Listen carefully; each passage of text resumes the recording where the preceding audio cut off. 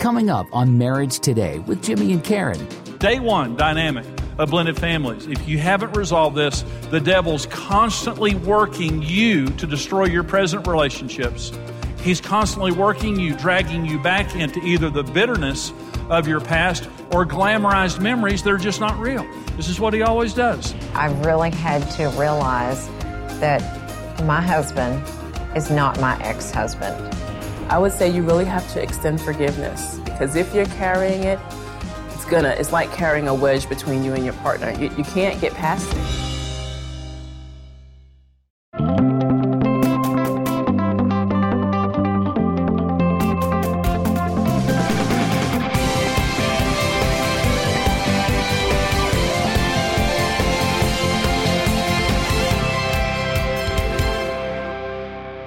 A blended family, when you define blended families, it's a marriage where one or both spouses bring children with them from a previous marriage or relationship. Sometimes it wasn't a marriage. Sometimes it was, an unwanted pregnancy that, resulted in a child or children, or maybe multiple marriages or something like that. But there's a different dynamic to it. 50% of all families are blended families. But there's also higher divorce in blended families, which isn't necessary. It's really necessary because there are dynamics present day one in blended families that are not present in other families. And there's enough risk of divorce in a regular marriage, but when you have a blended family marriage, we need to understand the special issues related to that. And I've seen over the years of doing what we do, we've seen the most incredible blended family relationships. Now, let me tell you about blended family seminars, because they're different. And that is, a lot of people in blended families just kind of feel like they did something wrong, or they kind of feel guilty, like somehow they're second-class citizens, or God doesn't love them as much, or they're not as special. Aren't you glad God loves us all the same? Jesus had a blended family. You know that, don't you? Okay. He did not share the same father with his siblings. Now, a lot of them didn't know that, and if he tried to pull, God is my father, they probably wouldn't have believed him. But, there are a lot of great blended families in the Bible, and there are a lot of wonderful blended families that do a lot of great things. So I hope that you'll just accept the fact that you can have an incredible, blessed family in a blended family relationship. I want to talk about unresolved feelings toward an ex-spouse. That's one of the day one dynamics, because when there is a blended family, there had to have been someone that caused a pregnancy and caused a child that went before. It could have been a spouse, it could have been a boyfriend, girlfriend, live-in lover, whoever it was. But here's the issue. 50% of people who are married or divorced 10 years later still have feelings toward their ex-spouse. Okay. 50%. And this is a tormenting thing. And what we need to understand is that our society trivializes sex, but you realize the Bible says when we have sex with a person, we become one with that individual. In 1 Corinthians, the Apostle Paul says, don't you understand that every other thing that we do is outside our body when it comes to sex? When you have sex with another person, you become one with that individual. Now, our society trivializes that, but what it means is when you're in a relationship with a person, you're having sex with them on some regular basis, it means there's a joining of souls. And there's this song that says, when a heart breaks, it doesn't break even. When you divide away from that person, a part of that person comes with you, and then you have an evil devil who is always interacting in those situations in two ways. And the first is perverting our memories. He'll come, once a relationship is broken. I had a girlfriend in high school that, she was okay. But we kind of had a rocky relationship, and every time I broke up with Karen, I'd date her, and then I'd get tired of her, and I'd go back to Karen, and it was kind of the way it was. And I didn't like her, but when Karen and I liked her okay, but we didn't have a great relationship. But every time Karen and I had started having problems in our marriage, the devil would bring her up. And he'd say, you should have married her. In reality, it wasn't that great of a relationship, but it was there every time there was problems. The children of Israel lived in Egypt under horrible, cruel bondage from Pharaoh. It was awful. They were there for 400 years. And Pharaoh, once Joseph died, and a Pharaoh arose that didn't know Joseph, he put them under cruel bondage. But Moses came and delivered them literally from whips and from torture. And they went out into the wilderness, and when they got out in the wilderness, they didn't want to go in the promised land because of the giants. And as soon as they saw the giants, they began to weep, and they said, we wish we were back in Egypt. We remember the leeks and the melons and the onions and all the things. Well, they forgot Pharaoh. Little detail you forget. They forgot Pharaoh. They forgot the whips. They forgot the torture. They forgot that they were slaves in Egypt. And this is exactly what the devil does. You're in a previous relationship, and maybe you made a mistake. Maybe you didn't make a mistake. But I'm saying you're in this previous relationship, but it didn't last. For whatever reason, it didn't last. And what the devil does is we do bring a part of that person with us into the future. And what he does is, as soon as you get into a new relationship and there's any difficulty whatsoever, he'll take you back and idealize that relationship and say, don't you remember all the good things? Yeah, I do remember all the good things. But he doesn't want us to remember there was a reason it ended. You know, whether it was my fault or both of our fault or the other person's fault, whatever reason, it ended. And I've got to deal with that in my heart and say this, I thank God for the good, but I'm going to let that go. That was my past. I'm not going to let the devil torment me by constantly bringing up the past, because he'll always do it at the most inopportune times to make something bad worse in my life. So there came a point in my life, it wasn't an ex-wife or anything like that, but it was an ex-girlfriend that had a serious relationship with it. Just say, I'm not doing that anymore. I'm not going back to that place. So the devil wants to pervert our memories or poison our memories. And poison our memories just means bitterness, anger, and unforgiveness, just stewing on what that person did to us. But I want you to understand this. See, a lot of people come into remarriage mad. They're mad. When every time you divorce, your chance of divorce goes up 10%. And again, it's not necessary. You don't. That's not a statistic that you have to join into. But it's because of there is unresolved issues there. And you come into this new relationship and you're not as patient as you were back then. You're not as forgiving as you were back then because your heart's been scarred. So the devil wants to poison our memories and we become bitter. But regardless of who you're mad at from the past, your spouse is going to get the worst of it. Your disposition changes. Any time that I've had problems with unforgiveness in the past, Karen will get the brunt of it. A person could be dead. It could have been 20 years ago. But when you haven't resolved an issue from the past, you're going to spew it out, number one, on the person that you're now married to. So let me say, there was a previous relationship in your life, or you wouldn't have a blended family. Okay, one of you or both of you had a serious relationship somewhere in your past. And if that was a sexual relationship, which obviously it was to produce children, then what that means is you joined into a oneness with that person.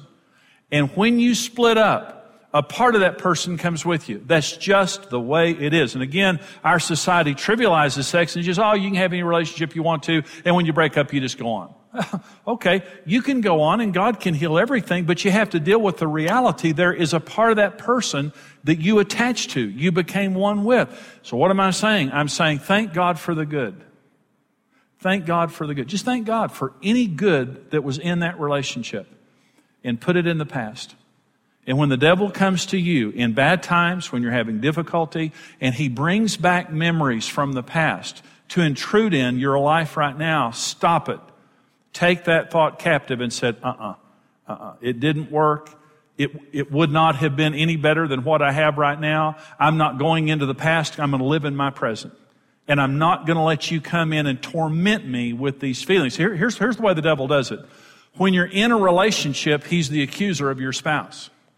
And he sits there constantly accusing your spouse to you, telling you how bad they are, you married the wrong person, you should have done this, you should have done this. He always does that. And as soon as you break up, he comes and says, they weren't so bad. You know, they're pretty good. They're a lot better cooked than the one you got now.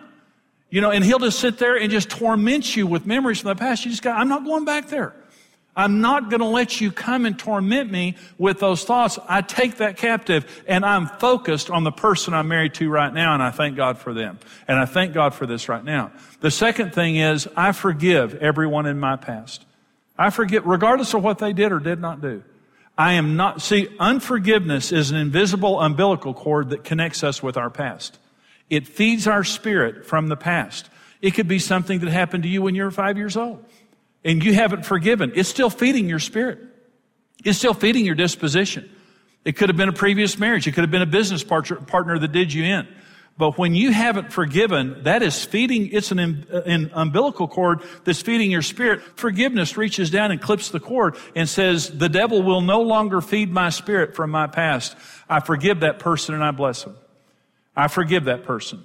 I won't talk bad about them. I'm not going to sit and rehearse the hurt that they did in my life, and I bless them. I bless them. And when it's the most self-loving, forgiveness is the most self-loving act you will ever do in your life. Forgiveness doesn't make them right. It just makes me free. Until you let the past go, it won't let your future live. You cannot go forward constantly living in the past. And the devil comes, day one dynamic of blended families. If you haven't resolved this, the devil's constantly working you to destroy your present relationships. He's constantly working you, dragging you back into either the bitterness of your past or glamorized memories that are just not real. This is what he always does. So you've got to close that door by saying, A, I forgive. And if I don't forgive, it's going to affect my family right now the most. I forgive. And I'll take those thoughts captive when we're in difficult circumstances and he comes and tries to torment me with idealized memories like he did with Egypt when they were entering into the promised land. So that's the number one day one dynamic.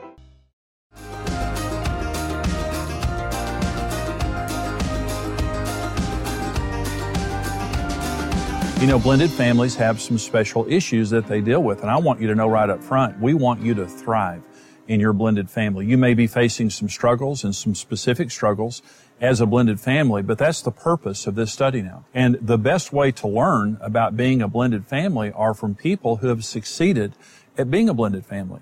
And so blended families really learn the most from other blended families. And so the couples right now that we interviewed, they're going to talk to you in this session about how they healed from damaged emotions and hurts from their past. I think a lot of times when we all enter relationships, we come in with some type of baggage, whether it's from a bad breakup or a nasty divorce or a childhood issue. And learning early on is like I could keep going to him and telling him, hey, you're doing this, you're doing that, you're comparing me to her, you know, you're trying to make me do what she's not doing. Or I could recognize it and just, you know, pray about it and expect God to move. Because we can't change a person. You know, that's not our job, that's God's job. Our job is basically to just sow the seed. God would water it when he's ready for it to grow. But in the process, you do have to have patience. One of the major ways I've been able to heal from the past is I've really had to realize that my husband is not my ex-husband. And because sometimes you deal with situations in the same manner because of those past hurts. And when it's brought to your attention, to actually take a step back and look at the reality. Say, oh, wow, did I really do that because of my ex-spouse? It has really helped our marriage a lot to realize, okay, this is a different person. Let me try to do this another way than just lashing out from an old pain from an ex-spouse. I think as the new spouse in blending the family, I think it's important that you understand your role from day one.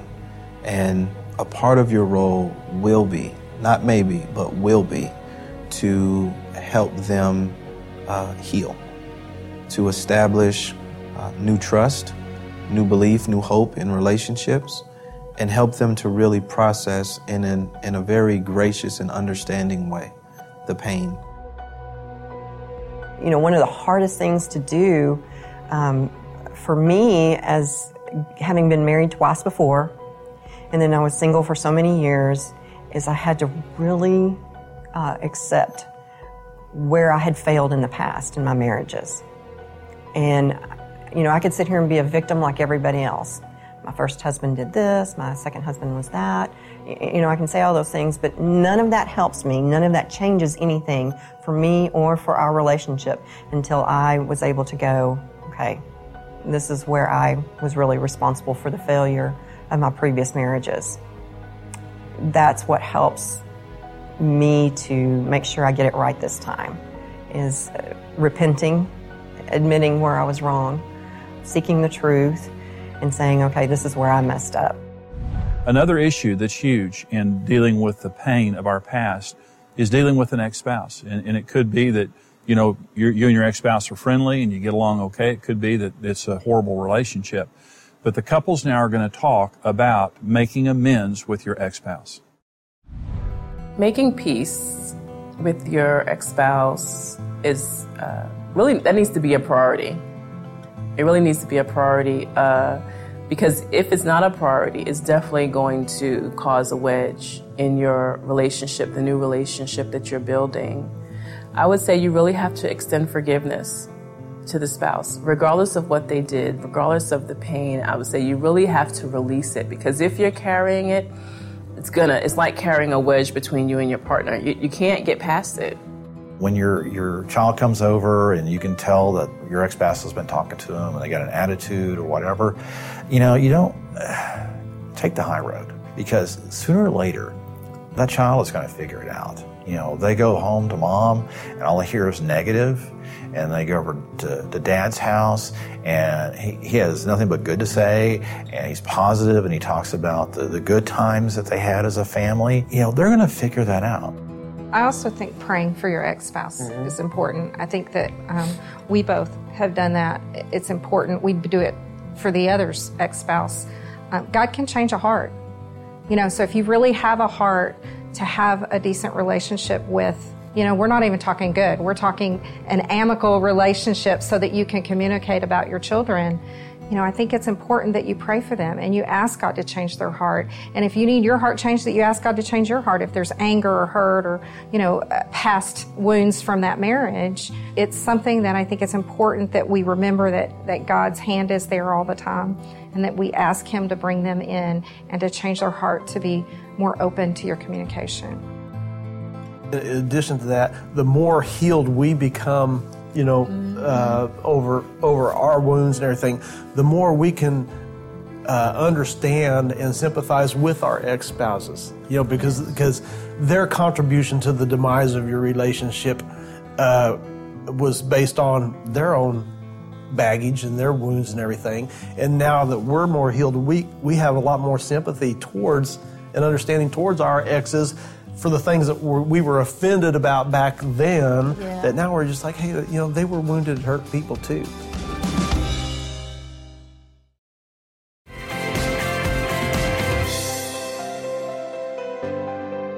As I was saying in the teaching there, we have such a conflicted set of feelings, when you come out of a previous relationship and you gave your heart to someone, and regardless of how long the marriage lasted, or even the bad things that happened in the marriage.